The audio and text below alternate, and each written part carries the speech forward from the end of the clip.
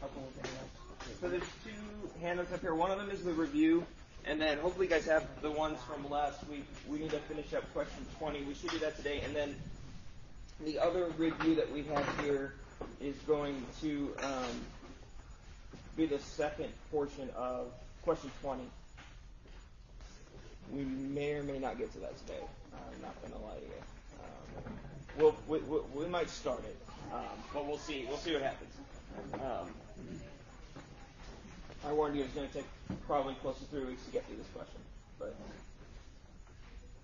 okay. So let's start with our review questions. Let's do 15, I think it was 15, 17, and 18. And then we'll jump to question 20. Okay, so question 15. What is the work of creation?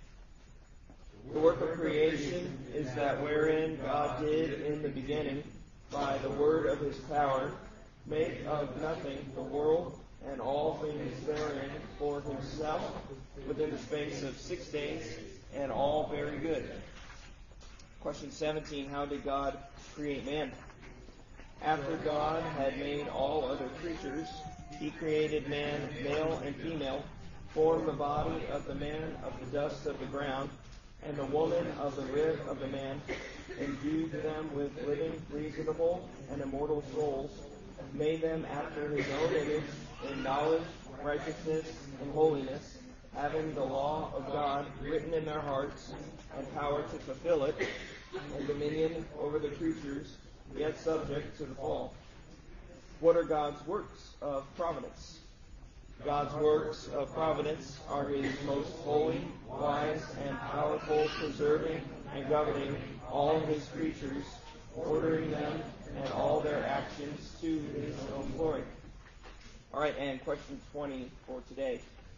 What was the providence of God toward man in the estate in which he was created?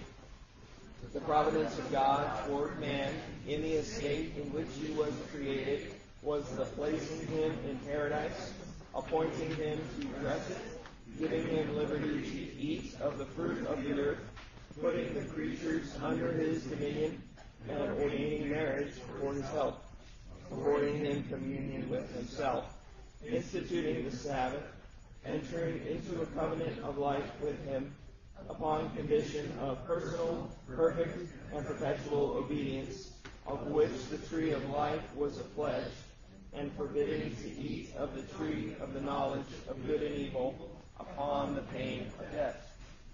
All right, very good. So, I believe last week we left off starting to talk about the first marriage. Does that sound about right to everybody? I think that's where we were, okay. So we looked at Adam's priestly and kingly roles, and then we were about to go into the first marriage. So, marriage is what brings us together today. Sorry, I had to do it. Okay.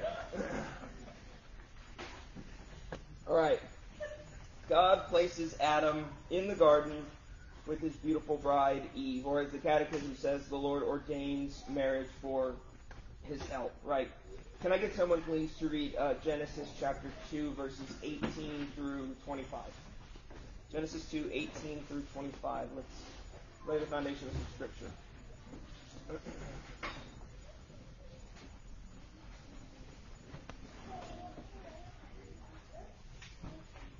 I got it. Genesis 2, 18 through 25? Yes, sir. Then the Lord God said, "It is not good that man should be alone. I will make him a helper fit for him." Now out of the ground the Lord God had formed every beast of the field and every bird of the heavens, and brought them to the man to see what he would call them.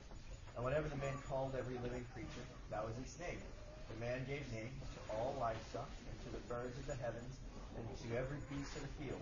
But for Adam there was not found a helper fit for him.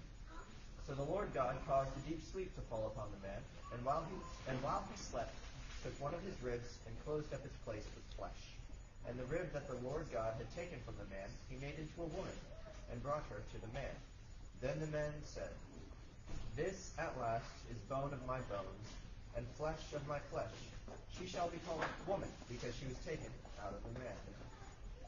Therefore, a man shall leave his father and his mother, and hold fast to his wife, and they shall become one flesh. And the man and his wife were both naked, and were not ashamed. Very good. Thank you.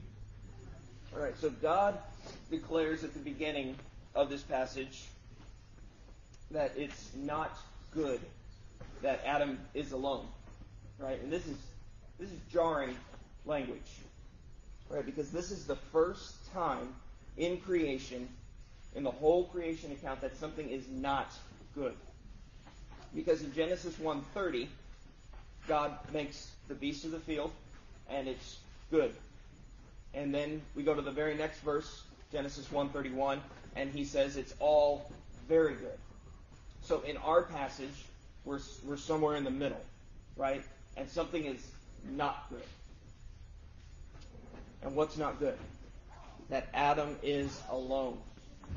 He doesn't have a helper. Right? This is not good. And poor Adam, right? You gotta feel a little bit bad for him, right? God says, here, go name all the animals. Which, by the way, is another indication of his kingly role. And Adam does what's required of him, right? He goes, okay, that's a tiger. Right. There's two. Okay, I get it. That's a boy tiger. That's a girl tiger. Okay. Yeah. That's an elephant, and that's a boy elephant. That's a girl elephant. I have a question. And it gets repeated, right? Because that gets repeated at the end of verse 20. After Adam's finished naming the animals, but for Adam there was not found a helper fit for him. And what do we know about Hebrew literature, right? When something is repeated, it's important. So out of love, what does God do for Adam? He causes a deep sleep to fall upon him and removes one of his ribs. And out of this rib, he fashions the first woman. And God presents this woman to Adam. But this is not just any woman, is it right? Scripture says this is the last bone of my bones and flesh of my flesh. She shall be called Isha, because she was taken out of Ish. Okay, this is the perfect helper for Adam. At last, Adam says, she's here. Okay, this whole situation taught Adam what he needed. When no other animal or part of God's creation could help him fulfill his priestly and kingly roles, at last, Eve is here. And by the way, there's nothing negative about the term helper.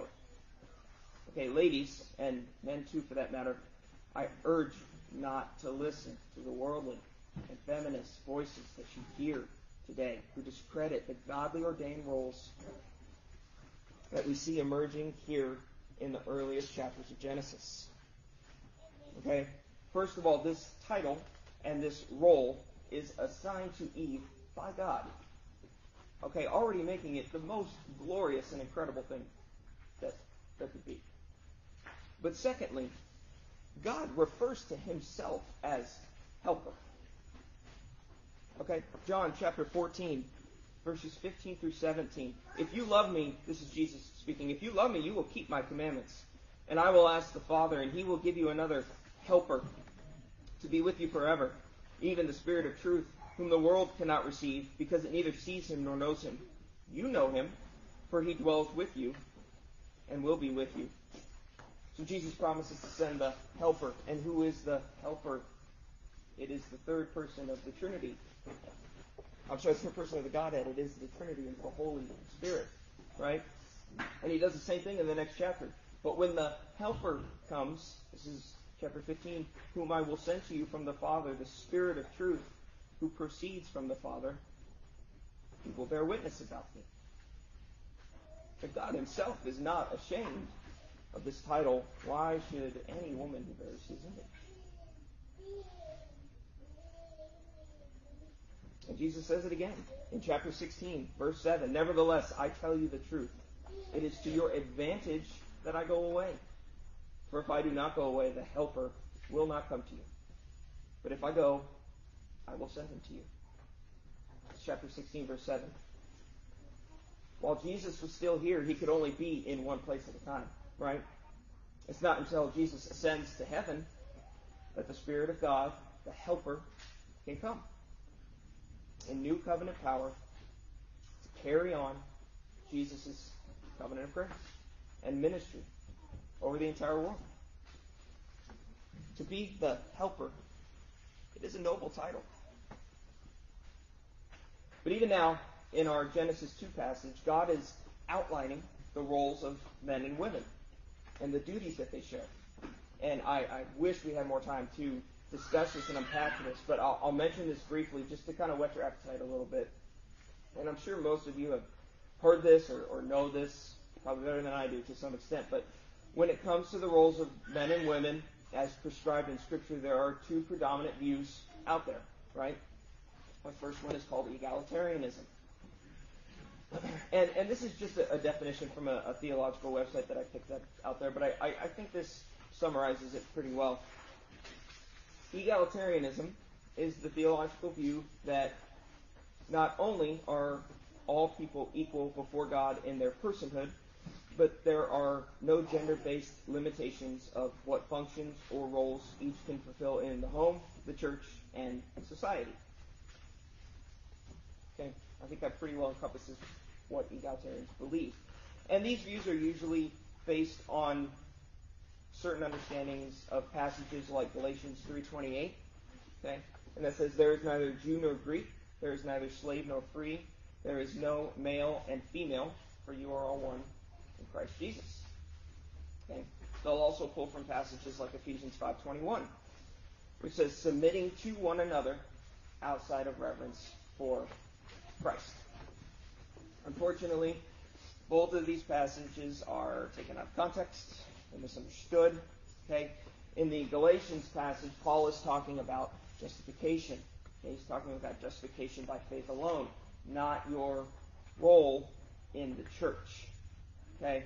Salvation is offered without respect to race, gender, economic status, whatever. It's not talking about the equality of roles between men and women. Okay? In the Ephesians passage, that is a transition statement between two really large passages. Okay? And it's explained by Paul and qualified by Paul when you read the rest of the text. And he explains it, and he expounds on it, particularly with different roles within what God has ordained. Right? He talks about wives submitting to husbands. He talks about children submitting to parents. Bondservants to masters. Right? A lot of different relations. Submitting to one another in that particular text means submitting according to the authority that has been established by God. Okay? Now the second view, the right one, is called complementarianism. This view has also been abused and misunderstood by some, but in its proper context, it is the, I would argue, most biblical. Again, I pulled this definition offline. I think it summarizes it well. Complementarianism holds the theological view that although men and women are created equal in their being and personhood, they are created to complement each other through different roles in life and the church. And of course, I would say that extends to home and society as well. And proof texts for this would include things like 1 Timothy 2, 9 through 15, 1 Timothy 3, 1 through 13, Titus 1, 6 through 9, Titus 2, our passage this morning. I could go on and on. There's a lot of different texts that support this. But let me bring us back to our Genesis 2 passage this morning. A difference in role does not equate to a difference in quality, importance, or value. Okay, a difference in role does not equate to a difference in quality, importance, or value. When a wife submits to her husband, this should not offend us. It should not offend us. Are we equally offended when the son submits to the father? This holy submission does not imply inferiority. Both persons are equally God, but they differ in their role within the Godhead. so too do men and women in God's created order. And because this relationship is God ordained, because it's so beautiful, it emulates the relationship within the Trinity, the relationship with Christ and His church. This relationship is unlike any other in the world. Genesis 2, 24 and 25. Therefore a man shall leave his father and his mother and hold fast to his wife, and they shall become one flesh. And the man and his wife were both naked and were not ashamed. The first marriage. She is now, as verse 25 says, his wife. And we need to understand a couple of things about this marriage ceremony. Right? This phrase, "This is at last bone of my bone and flesh of my flesh," declares that marriage is the closest of all human relationships. It's the closest of all human relationships. Men, women, do you love your spouse more than anyone else in the world? Even your kids? When you fight, do you run to your parents and tell them what happened? You are one flesh with one person and no one else. Now, this doesn't mean you can't love your kids or be close to your parents. Of course you can. But the relationship we have with our wives and our husbands supersedes the obligations we have to everyone else. We hold fast to the covenant faithfulness that we have entered into with our spouses. Because that's what marriage is. It's a covenant between you and your spouse before God. There's a second thing that we need to know about this marriage ceremony. God only made one Eve for Adam. Contrary to popular opinion, right? Not multiple Eves. This shows us that God ordained marriage is always designed to be heterosexual and monogamous. Period. We'll stop. Okay? Oh yeah, well, what about all the polygamy that we read about in the Bible? Yeah, what do you got to say about that? Huh? Just because it occurred in history doesn't mean God approved it. Okay? Some of the godliest people in Scripture commit some of the most heinous sin. Okay? That doesn't mean we need to repeat the sin. Okay? When questioned on this very subject of marriage, Jesus said in Matthew 19, this is verses 4 through 6, "Have you not read that He who created them from the beginning made them male and female, and said, therefore a man shall leave his father and his mother and hold fast to his wife, and the two shall become one flesh. So they are no longer two, but one flesh. What therefore God has joined together, let not man separate." So Jesus just confirms everything we just talked about. He basically says, have you not read your Bibles? Right? How can you not know? It's right there. But now, at last, the act of creation is complete, and it's all very good. Adam and Eve have now been afforded full communion with God, as our catechism states, right? They can now begin to work and keep the temple garden in their priestly and kingly roles. So we move into the seventh day, where God rested and instituted the Sabbath. So let's turn our attention there. Can someone please read Genesis chapter 2, verses 2 and 3?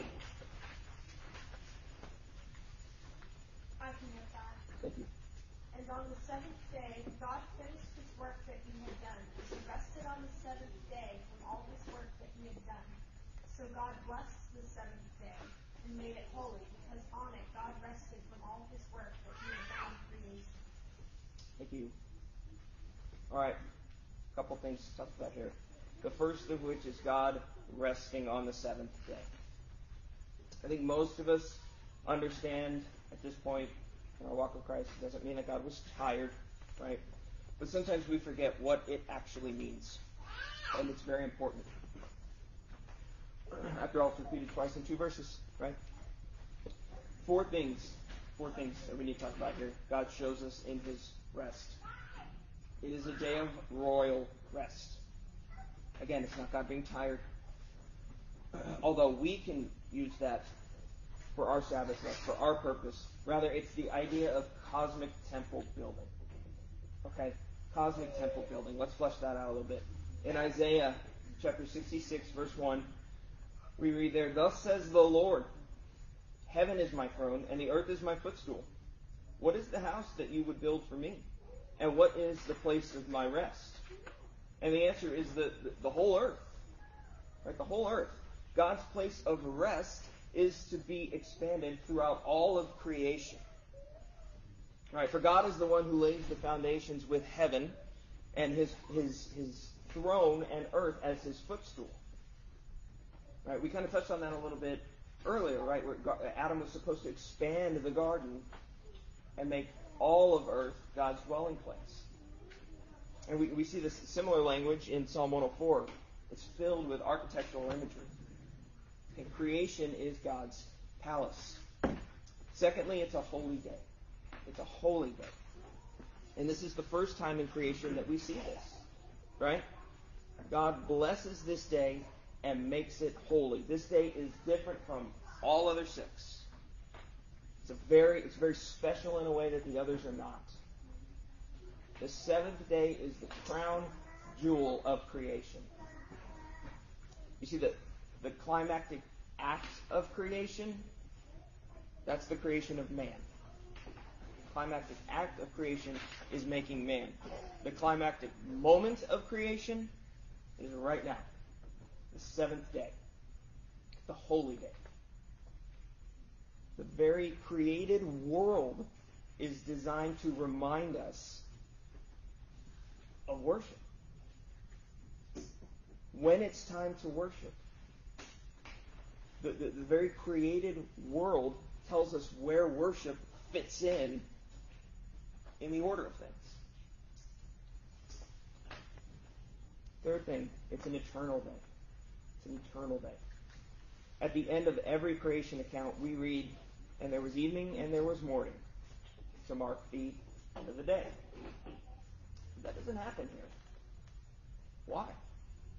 Because every day was designed to point forward to that eternal Sabbath rest. A day which had no end. Adam and Eve failed. But Christ comes as the second Adam and rises from the dead to inaugurate the eternal Sabbath rest. He sits at the right hand of God and enters into a rest originally appointed for Adam. And through Christ, we can enter into that same rest. Fourth, it gives us the promise of rest. It gives us the promise of rest. What we do in worship every Lord's Day is a foretaste of the eternal Sabbath rest and worship that we will experience in heaven. It's our true seventh day of rest. Because we find our rest in Jesus Christ. In Revelation 21 and 22, we read of the long-awaited new heavens and the new earth. Right? Where the dragon is destroyed and the false worship that he and his followers have put in place is thrown down. But the most significant thing is that Christ reigns, and God himself with his people, as he was in the garden, is put in place. It's the restoration of worship, the eternal Sabbath rest. Remember, in the original creation account, the whole earth is designed to be God's temple. The fall destroyed that. But John tells us in Revelation 21, verse 22, that there's no need for a temple. Why? Because it's God himself. It's Jesus. And when he comes again in glory, he will accomplish that task. Listen to the promise of rest in Revelation. "And I heard a loud voice from the throne saying, 'Behold, the dwelling place of God is with man. He will dwell with them, and they will be his people. And God himself will be with them as their God. He will wipe away every tear from their eyes, and death shall be no more.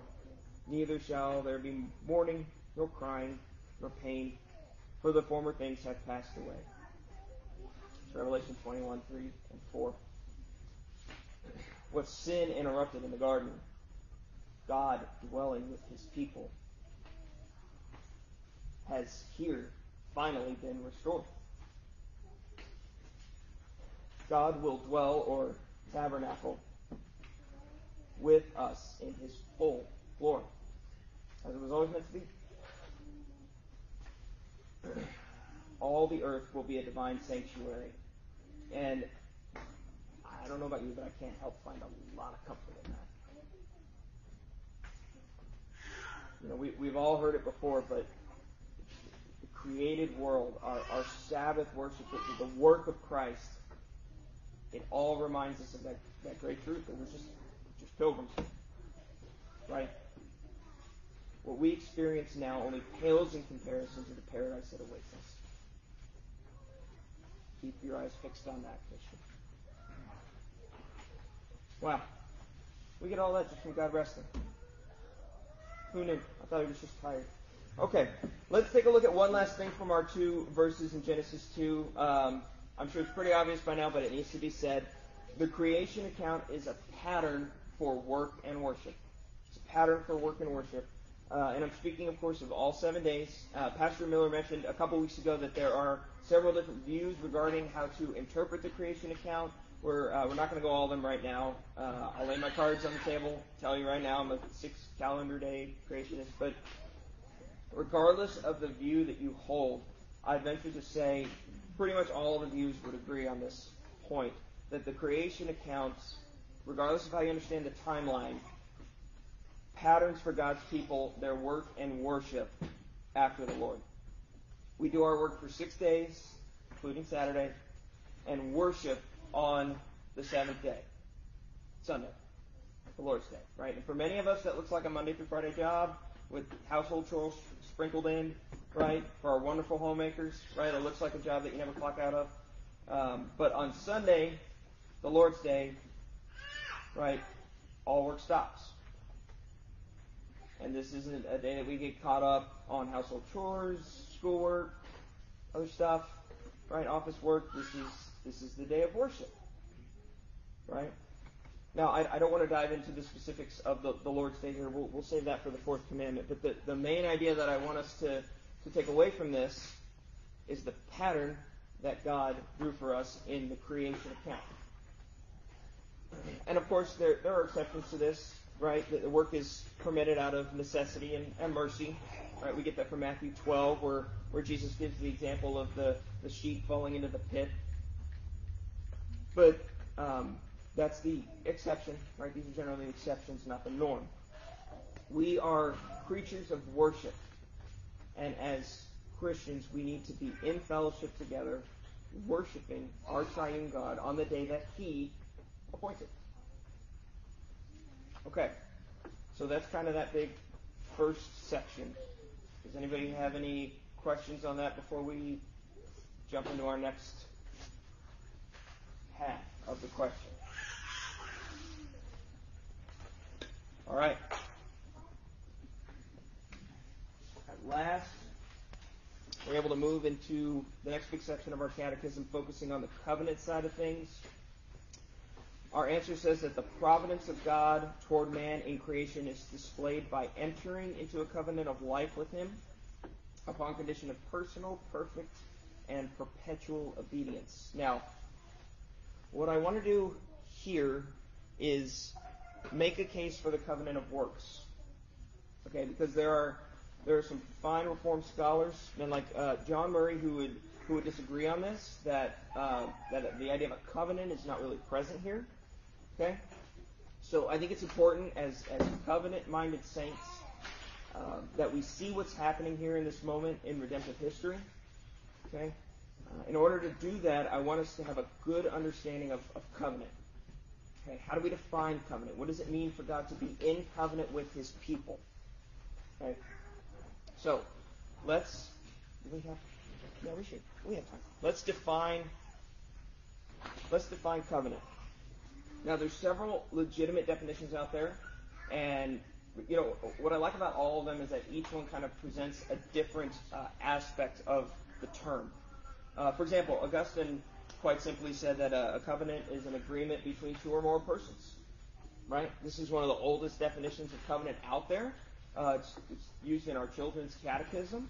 I think maybe it leaves out some things you might want to say about covenant. But there's nothing necessarily wrong with that definition. But I think maybe we could do a little bit better when it comes to specific things and formulating a more robust biblical definition of the term. So let's look at what I think is probably one of the better definitions of a covenant. O. Palmer Robertson, in his book The Christ of the Covenants, says a covenant is a bond in blood sovereignly administered. A bond in blood sovereignly administered. Okay.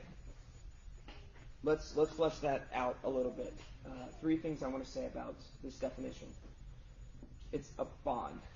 Okay, what does he mean? What does Robertson mean by that? He means it's an oath-bound covenant. An oath-bound covenant. Turn with me to Joshua 9. Joshua 9.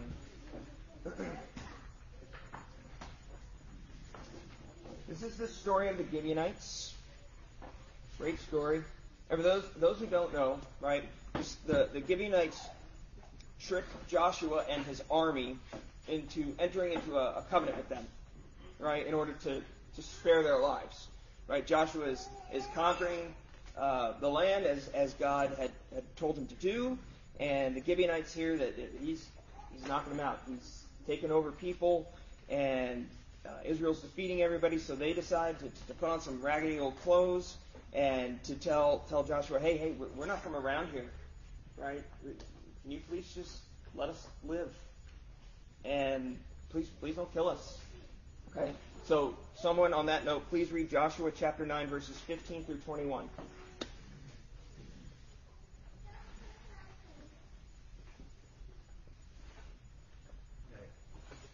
Joshua made peace with them and made a covenant with them to let them live. And the rulers of the congregation swore to them. And it happened at the end of 3 days, after they had made a covenant with them, that they heard that they were their neighbors who dwelt near them. Then the children of Israel journeyed and came to the cities on the 3rd day. Now their cities were Gibeon, Chephra, Jeroth, and Kiriath-Jearim. But the children of Israel did not attack them, because the rulers of the congregation had sworn to them by the Lord God of Israel. And all the congregation complained against the rulers. Then all the rulers said to all the congregation, we have sworn to them by the Lord God of Israel. Now therefore we may respect it. This we will do to them. We will let them live, lest wrath be upon us because of the oath which we swore to them. Thanks. Okay, so he makes the covenant with them, right? And then even after they find out who they are, they spare the Gibeonites. Why? Because they entered into that covenant, an oath-bound commitment. An oath is a constituent part of a covenant. Because what happens 400 years later? There's a famine in the land, right? And David, he inquires of God. He asks God. He says, Lord, I've been faithful, and I'm trying to follow you. I'm trying to keep your word. Why is there a famine? And God says, because Saul tried to kill the Gibeonites. Everyone forgets about that bond. God didn't. A covenant is an oath-bound commitment, no matter how long ago you made it. And do you see, by the way, how this directly relates to your assurance of salvation? God has given you His word, and He has bound it with an oath, His oath, and He cannot break that promise, or any promise, for that matter. Secondly, it's a bond in blood. It's a bond in blood. It's a life and death commitment. Turn with me back to Genesis chapter 15. I absolutely love this. This is fantastic. So in Genesis 15, in verse 1 here, God tells Abraham, I'm your shield and your great reward. Right? Look to the heavens and number the stars, so shall your offspring be. Right? And Abraham says, well, how do I know that? Right? How do I know that I'll have a son? And God's response is to make a covenant. To cut in half several animals. Now, let me say this. Right away, anyone from the ancient Near East who's reading this would have known that this was a covenant-making ceremony. Okay? And it's interesting because when you read it in Hebrew, it doesn't say God makes a covenant with Abraham. Rather, he cuts a covenant. Okay? Literally, to cut. Okay? You see, covenant-making ceremonies are not unique to Israel. What is unique to Israel is that there is no other ancient Near East religion in which the God of that culture enters into a covenant with his people. Not one. You see, when someone from the ancient Near East would read this, they would immediately start to assign roles to the people in the parties here of what's going on. You had the suzerain and the vassal, right? The suzerain was the ruler or the overlord, and then the vassal was the subject or the conquered people, right? Now, for those of you who don't know anything about this, right, there's some debate among scholars as to whether or not this model is imposed upon biblical covenants. Men like Dr. Ligon Duncan, right, who knows more about covenant theology than I ever will, he teaches this. There's not, and he will say there's not a perfect one-to-one correlation on this for sure, but it goes something like this, right? The suzerain would conquer the people and say, I will enter into a covenant with you, and here are the terms. You pay me taxes, you pay me tribute meant for my army, right? And then I will give you security, government, and a successful economy. And should you violate the end of our agreement or the covenant, then I will slaughter you, just like we have slaughtered these animals. Pretty straightforward. Any questions? And of course the vassal didn't have any choice in the matter. Now, what people in the ancient Near East would have assumed is that Abraham was going to walk in between these animals and make the covenant with God. That's not actually what happens here. Look back down at the text, right? In verses 9 through 10, Abraham gets the animals and cuts them, and he starts to wait for the Lord. In fact, he's waiting so long that the buzzards start circling overhead in verse 11. Right? And Abraham has to chase them off. And then what happens? Look at verse 12. As the sun was going down, a deep sleep fell on Abraham, and behold, a dreadful great darkness fell upon him. Then God goes on to tell him how his offspring will be slaves in Egypt, but he will deliver them. But then look at verse 17. When the sun had gone down and it was dark, behold, a smoking firepot and flaming torches passed between these pieces. On that day, the Lord made a covenant with Abraham, saying, to your offspring, I give this land from the river of Egypt to the great Euphrates, the river Euphrates, and so on. Right? The symbolism of the animals is a blood oath of self-malediction, right? Of calling a curse upon yourself. But it's not Abraham who walks through the animals. It's God. That's what the smoking firepot and the flaming torch is. It's symbolic of God's presence. God says, I call curses down on myself if I don't keep this covenant with you. That's how you can be sure, Abraham. No ancient Near Eastern suzerain or overlord would have done that. But are we truly confident that we can see the same patterns and symbols in the Bible? Well, yes, in fact, it exists 1,000 years later in Israel's history. Turn with me to Jeremiah 34. Let's tee up what's going on during this time. The Babylonians are surrounding Jerusalem, right? And the wicked people decide, well, man, maybe we need to do something different and get right with God, right? So they assess their situation and they realize, hey, we need to free the Hebrew slaves. We have been breaking God's law in that way, in a very bad way. So they do it. And they free the slaves and the Babylonians go away. And they think, hey, that worked pretty good. So the religious and the civil leaders renew their covenant with God. They undergo the whole covenant-making ceremony, the killing of animals. After a while, though, they realize, life's kind of hard without slaves.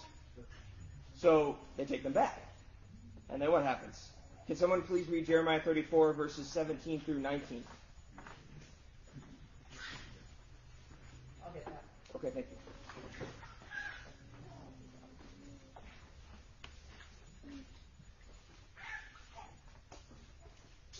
17 through 21? 19.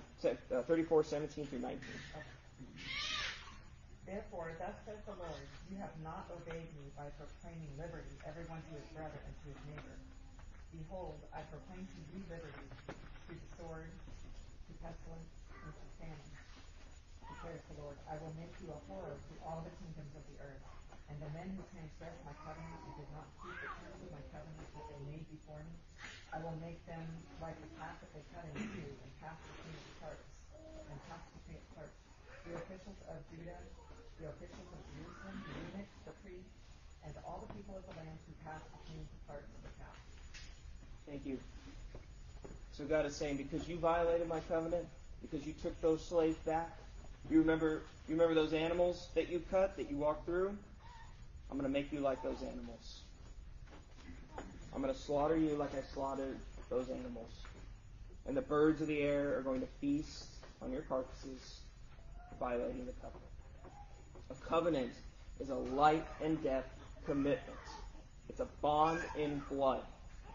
It involves an oath of self-malediction, a self-curse. And lastly, it's sovereignly administered, according to O. Pomeranian's definition. And I'll go through this quick. I'll go through this pretty quick. So, just a couple of things to say here. In any covenant between God and man that you will study in the Bible, you will find these things to be true. God is the one who initiates the covenant. God is the one who initiates the covenant. Man neither has the ability nor authority to enter into a covenant with the one true and holy God. He is the one who sets the terms of the conditions. God tells Abraham, leave your country, follow me, leave your kin, your kindred, leave all your idolatry, come with me. Right? And he does. And then lastly, there's no bargaining with God once he sets those terms. Right? When Moses comes down from Sinai, the people can't say, okay, I'll take commandments 2, 4, 6, and 7, but you can keep the rest. Right? That's not how it works. Right? Now, as I mentioned before, there are a lot of other excellent definitions out there that help us grasp the biblical terms of covenant. There are several, I think, that I listed on the handout. We will save those for next week. I do want to go through them briefly because I think they're very helpful in helping us fully understand covenant. But we will stop there for now.